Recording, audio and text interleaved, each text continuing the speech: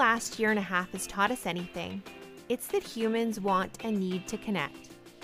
We're not-for-profit professionals supporting adults to live, work, and grow in a rapidly changing world. We need each other to build full plans and pathways for our clients so that they can achieve life-changing goals. Whoever and wherever you are, if you support adults in learning and life, the Getting Connected podcast may be for you. Grab a coffee, give us just a few minutes of your workday, and let's connect.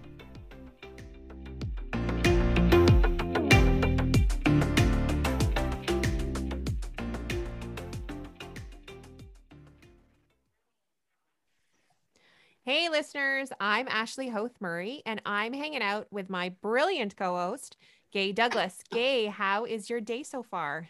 So far, so good, Ashley. Yeah, the sun is actually shining here in Chippewa. Oh, Although I understand it's not shining everywhere in Southern Ontario, but yeah, it's a good day. Thank you so much. Awesome. Good coffee. That's what makes my day. Okay, you got your good coffee. I got my good water, so we're ready to move forward. And we're going to be talking today to Karen Schmidt. How are you doing, Karen? I'm doing great. Also well caffeinated and well watered. Awesome. That's very important. We're a well-hydrated group this afternoon. That's awesome. Absolutely. So today, go ahead. Today, as Gay said, we're talking to Karen Schmidt, a woman who I can only describe as a walking Rolodex. For those under the age of 35, Rolodex was a series of cards with contact information that predated Google. And was very large. I don't know anyone that still has one, but Karen contains all of that information in her lovely head. So in March 2020, newsflash, the world completely changed. COVID hit, programs closed, and people hibernated.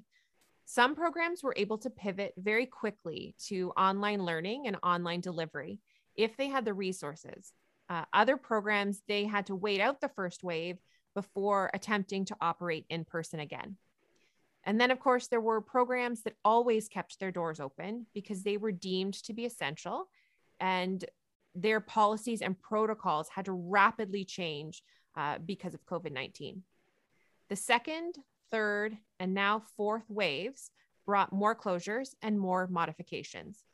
One thing that was difficult for many programs was updating contact hours and delivery info, especially on websites, on flyers, just getting the information out there about the changes.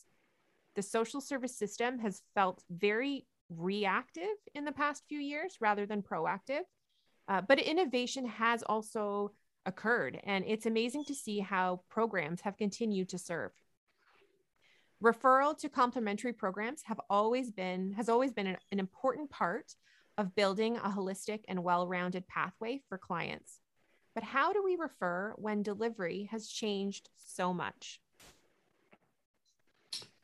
Thanks, Ashley. That's a great segue into a little bit of a flashback for me about meeting Karen 25 years ago when I started with Literacy Link.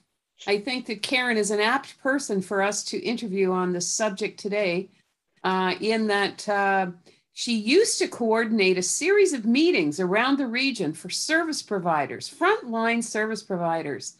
They were called interagency meetings. Am I right, Karen? That's correct, Gay. And they were all about getting connected, which is, of course, the theme for these podcasts that we're doing. So Karen is all about knowing who to refer to, helping people get connected. So while Ashley may see her as a walking Rolodex, I see her as a matchmaker. She's really good at saying, here's someone with a need, and here could be a possible solution. Or here's someone who has a talent and expertise, and here's someone who could help them fill the gap that they're looking for. So I always look to Karen to help me make connections. So she's an ideal person for us to turn to today, talking about this particular issue. How do you find the right programs post-pandemic? So I have a couple of questions here for you. And I'm going to start with one that what do you think after your many, many years in the not-for-profit sector and service sectors, what do you think are the key issues that frontline staff are facing as we recover from this pandemic? So what's it like to be a frontline staff right now in an agency? Good question, Gabe. But can I go back to the many, many years? Can we just go down to many years of service? We'll get rid of one of those manys, Karen. Okay. I can forget how old I am, and then I'm thinking I know what a Rolodex is. All these memories, but so many years of just trying to make the right connections to make sure we serve the people that we're working with in the best way that we can, whether it's a coworker or a client. And I think with the pandemic, the biggest challenge I would see is that most people that get into literacy or employment service delivery are really social people, and they're there because they like to connect. They like to have the group conversations in the office, and they like the one-on-one getting together with clients, and they like the face-to-face, and they're all about building those relationships. And all of a sudden the pandemic hit, and how they built relationships totally changed because everything went virtual. We lost that one-to-one face-to-face service delivery, and we lost those connections that you build in the office that support you personally. So I think that whole transition has been a huge hurdle. In some situations, people have adapted and become very entrepreneurial, and in other situations, people have left. I think they just needed that connection so badly that they sought it in other ways when work was not able to provide that for them. So recognizing, I think that people really thrive on those connections and relationship building. How do we help them support that as virtual service delivery becomes part of our new reality? I think that's probably one of the biggest issues that we're going to face moving forward. And then Absolutely. Just one quick add-on, doing virtual service delivery, how do you also improve your focus? How do you focus on what you're doing through the computer or through a telephone line when you've got multiple distractions happening at home? The dog's walking in, or the husband's asking a question, or your phone's dinging beside you. How do you maintain the focus virtually that you would have provided one-on-one in an office?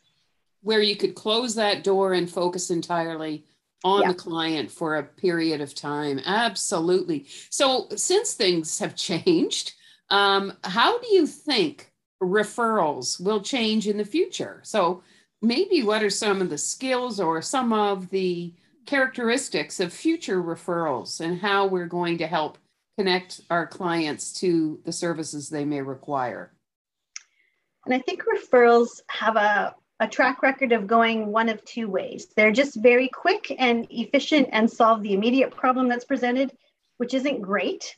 Or they're really good and fulsome, where somebody's done a bit of research and they've got a lot of information to offer, and they really listen to what the client is presenting. Virtual service delivery is really impacted, I think, by listening skills and having the conversation.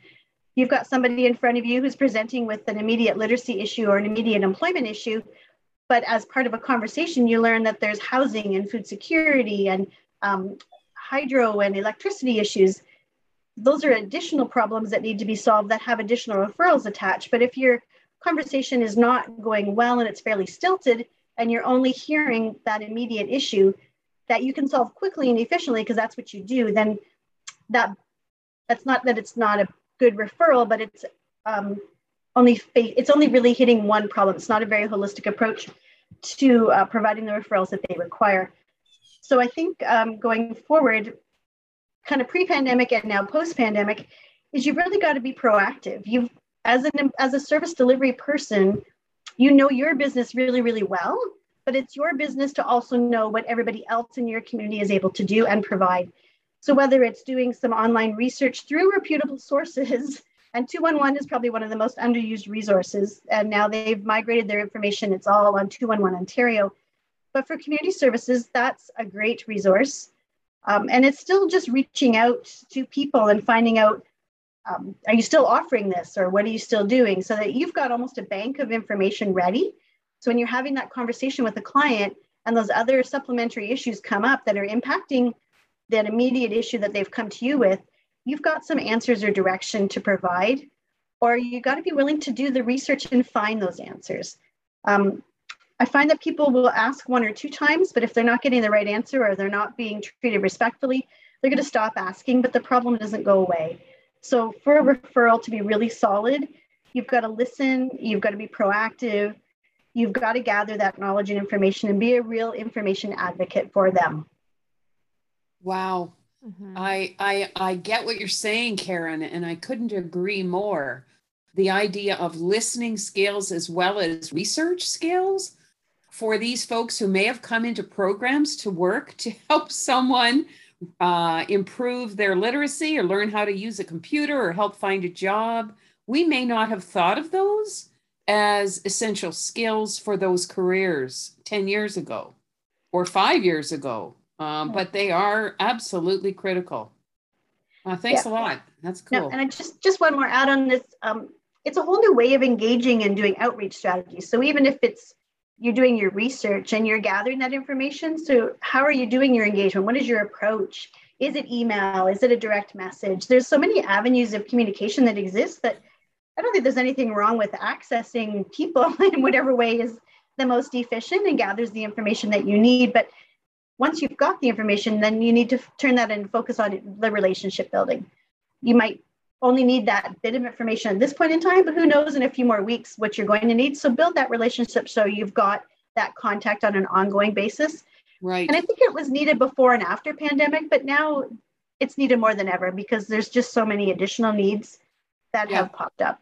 And I think also like checking, I think there has to be a constant line of communication where we used to be able to learn about a really great program, build that rapport with the other service provider and make a referral. Now, because, we've got second wave, third wave, now fourth wave, we've got new vaccination protocols, and it is constantly changing. We almost have to have more dialogue, like more often with other service providers to make sure that we know when our programs open, how are they delivering service? Is there a change in the near future? Because we've seen our programs be very innovative and entrepreneurial, which is great, except have they marketed that to other service providers? Yeah. How do we keep up with those changes? And I'm flagging what Karen said too about that, where do they go centrally if they're not updating their profile on 211? Where do we find that info? One more thing I want to say about, Karen, your point about calling on a particular, building a relationship and providing information or often a client that you both can serve, is that I think there's also a responsibility, of course, to give back to that person. They may call upon you for something and to keep that door open. Yeah, good point, Gay. It's definitely, relationship goes both ways. Yeah. And I think virtual is not going away. I think we need to recognize that virtual service delivery is here to stay. So to Ash's point about upgrading and updating all of your contact information and service delivery information, that's going to be extremely valuable as people look for options and resources, because virtual and something like a chat function may be worth exploring, because this virtual service is, some people, it's their comfort zone. So there's no, as part of our customer service delivery, it's just one more avenue to reach everybody. One more thing about that, I think we have a lot to learn in the not-for-profit sector and the service sector about how businesses have responded to the pandemic, and the chat factors, the features or options, all of the new ways that we have learned to expect to be able to order products online or to link with our services that we used to simply pick up the phone. I think we have a lot to learn from the other sectors. Absolutely. I would say we have some pandemic literacy training to do, Gay. Sounds like it.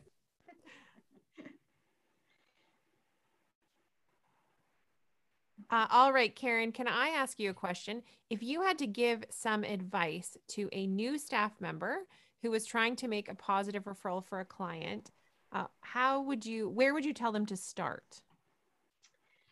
I think I would start with reinforcing again that whole listening. Did you really listen? Did you have a conversation? Or are you just doing the quickest referral? to solve the problem that they came to you with. I think that's a big part of it, is making sure that you're listening and hearing what they need. As far as where to start, I'm going to say that I think anybody with a literacy or employment background, they're really, really good at what they do. So if they're that immediate issue of literacy or employment, you've got the answers. You're able to solve the questions and answer some of the problems that they're presenting with.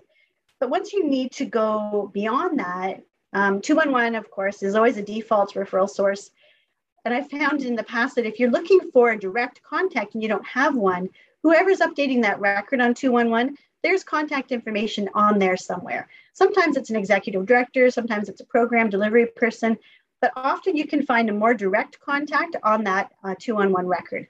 And they are updated once a year. So I would say kind of wiggle your way through.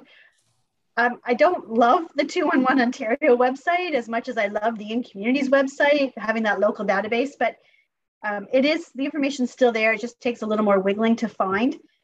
That's a great resource for any kind of community service delivery. Because Niagara service delivery often is very geographical. If you're in Niagara West, you're looking at Niagara West, you're not going to refer to St. Catharines because it's such a pain without transit and able to get there. Although virtual service delivery does give you a little more access to some of those folks that are harder to get to. But I think as part of a referral, you also need to look at who's in your area, and you should know who's in your community. So in Niagara West, just as an example, where are the food banks? Who's got housing help? Where can you go if you need an interview outfit without spending a lot of money? Some of those basic pieces, you really just need to know your community. And if you don't, then you need to do some research to find out who is out there and what are they offering. And when the doors are open, it's a great opportunity to go and visit, like actually have a look. So I'm a very visual learner, so I like to go and actually see things. I find I retain the information better if I have walked through somewhere and have it in my head. So if that's also you, then make a point, even if you're just walking by, so you have in your mind physically what the building front looks like. So if you're referring somebody, you can provide those extra pieces of information of how to go and find them. Yeah, it takes some of the anxiety away for a client. Definitely. It's comfort. It builds that comfort to walk in the door and you feel armed with more details. So it's not as scary. And social media can be really good to gather information. I love Twitter. I find I've always got one Twitter screen open all day long because depending on who you follow, it doesn't require you to engage. It just requires you to read. So I find if you follow literacy organizations or the local newspapers or the food banks or all those service delivery organizations, most of them have Twitter. And it's a great way to gather information, even if you're just looking for reports, information to support a proposal that you're submitting, or information that enhances the referral that you're providing. I think when you're talking to clients, people need to recognize it's an opportunity to do more. It's really good to do what they're coming to you for, but by enhancing that meeting and providing more, you're building such a solid relationship, and they know you're somebody that they can trust and come to with other questions or their successes, or so your relationship building with the individual as well as the community that you're a part of. And Karen, they may not know what they don't know. Mm-hmm. So, right? They came to you for X. Yes. And by the practitioner being able to share Y, Z, A, B, and C at the same time, and being able to identify that maybe it's that A, B, and C they need first. That's a really cool concept.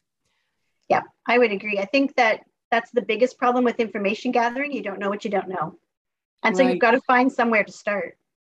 And the client, I think the practitioner has the responsibility to provide the bigger picture for the client who may be living in a very small space, right? Oh, definitely. Yep. That should be just part of what you do. Yep. Here's an interesting question, and Gay, you might have some thoughts on it as well. Just sparked to me. So Karen, you've talked a lot about when you were describing, telling someone about the building and sending someone in person to a service that you could walk them through. But as we've mentioned, there has been a huge increase in virtual learning and virtual service delivery. I'm wondering, what do you think will happen with regional or municipal borders in terms of service delivery as we continue to see virtual program delivered? So before, the person in St. Catharines was probably going to access a service in St. Catharines. But now, what's to stop that person from accessing a service in Toronto or Sault Ste. Marie or somewhere else? And how might that affect the larger picture The in boundaries terms of may service not be, delivery? the boundaries may be totally blurred or unnecessary. Yeah. Karen, what do you think? I think that's a really interesting question. And I think that with social media, for good or for bad, people share their information and their experiences. And now people can vote with their feet or, their clicking finger, whichever is most appropriate. But there's nothing to say somebody in Fort Erie has maybe heard about some great service delivery in Welland, and they're just going to communicate virtually and access that same service. That's a really interesting point. And you're right, beyond these boundaries of just our local area, what's to say people can't access something else? I think that'll be an interesting question around our literacy service planning table. Yeah, I think that's something that we could explore actually as a whole. Do some research on. That whole virtual engagement is a huge piece. And I think you mentioned at the start, Ash, that some people just don't have the skills to be able to adapt and move into a virtual format. So if that's the case and engagement is a concern at the best of times, and now that we're at the worst of times, how do you leverage those engagement skills or build them for people who just don't have the ability to reach people and try to keep them within their own catchment area? That's a really good point. But that being said, I know people that have used services that never would have used them if they had to walk in. So the virtual world has allowed us to reach clients that never were going to ask for help in any other way. But now that they can access it with a click of a button or through their phone, through an app on their phone, it makes service delivery less scary for a lot of people. And there's positive and negatives, but I think we should definitely look at doing a whole show on this. I think getting some and I don't think feedback. It's not going away. I think virtual service delivery is just a way it's going to be for most industries going forward. It's worked, and people even working at home, the whole hybrid work models. It's a huge systemic change for service delivery and work habits. Yeah. Interesting. So speaking of system, we are asking systems. I've got a couple of questions here I'd like to hear from Karen about. I'd like to know what she thinks the system is doing well, and she can define her system any way she likes, and what she thinks the system could do better. Okay. It's interesting because system is not a word that people like. People still like silos. They like to work in their own comfort zone. And it's hard to think on a system perspective, I find. Thinking about how what you're doing is impacting the next organization or the next person or the system as a broader, whole regional perspective, it's a tough go. And I think what the system as it stands now for literacy service delivery or employment service delivery has been doing well is that people still really want to help people. Whoever's working in this industry, they're there because they really want to help somebody and make a difference in their lives. And I don't think that perspective has changed. I think for a good percentage of them, they've adapted service delivery really well, and are still doing a lot of outreach to people or providing new opportunities for engagement and still being able to offer that service delivery in this adapted environment. I think some people have really embraced the opportunity to try new things and to be new service delivery in new ways. I think they're still doing, for the most part, good customer service. But I don't think the system itself has changed significantly. I think they've just adjusted. I think they've adjusted service delivery to meet the needs of the pandemic, but the system itself is still operating the same way it always has. That's my take. And so what it could do better, I think that fear ruled a lot of the decision making at the start. We didn't really know what was coming. We didn't know what was going to change. We didn't know what was going to happen. And change is hard when you don't drive it yourself. So if change is happening to you and happening to the industry you work in, there's a lot of fear involved with what's next or how's this going to impact me. And it's hard to do service delivery really well when you're worried a lot about your own job and your own household and how you're going to manage. So I think in some aspects that the industry or the system has not done a great job at recognizing the opportunities that lie within the challenges. I think that the pandemic has presented an opportunity to a lot of organizations to do better with virtual as a service delivery option, but exploring different platforms or actually asking people, what are your barriers to accessing service? We're going to try this. Does it work for you? I don't know if they've really done a lot of that. I think they've adapted, and we have virtual job fairs and we have virtual counseling sessions, but what has anybody really asked clients if this is working for them? I think the system as a whole has always been really bad at telling our stories. I don't think that we really share a lot of information about the impact that we've had and the successes that we've created in people's lives. And I think people identify with stories. I think if they could see themselves in the story that's being told virtually, that it's more attractive to engage, to create their own story that's also a success. And I'm not sure we measure our impact as well as we could. It's hard to, having said that, I don't think we tell our stories very well. It's also hard to measure the impact. That is not a hard number or data that the government and the ministries want as part of a report. I don't think that's reflective of the change and the impact that we make on people's lives. And I think that's a big part of why the system could be successful or more successful, to get more people engaged. The silos exist. Oh man, how often have we talked about silos and breaking them down? And we maybe take a stone out or we move a brick, but man, the silos still exist. And unfortunately, I think the pandemic has reinforced them a little bit. Absolutely. Because it's hard to move out of them. When you're stuck at home and your world has gotten smaller, your silo is still there. It maybe is a little smaller, but and part of that information gathering and reaching out to people to be an information advocate and gather information, that helps a little bit to break down the silos, because relationships can help do that. At least get your silos a little closer to each other. Right. And I think there's still lots of changes that are going to happen. So it's not everybody does well with an evolving workplace. And I think there's just a lot of adjustments still to come. So I think the system needs to be a little more adaptive. And I think your point earlier about being proactive rather than reactive is smart. It's hard, but it's smart. So I think the really good parts of our system are still really there. We're really strong. We're really helping people. We're making an impact. But the bad parts are we're not really telling people, we're not measuring it very well, and we're still taking a very siloed approach to service delivery because we're not really embracing a holistic model where we need to maybe listen better to what else people need to be able to really address all of the issues, not just the employment literacy or the presenting issue that they walked in the door or clicked on the Zoom link to address.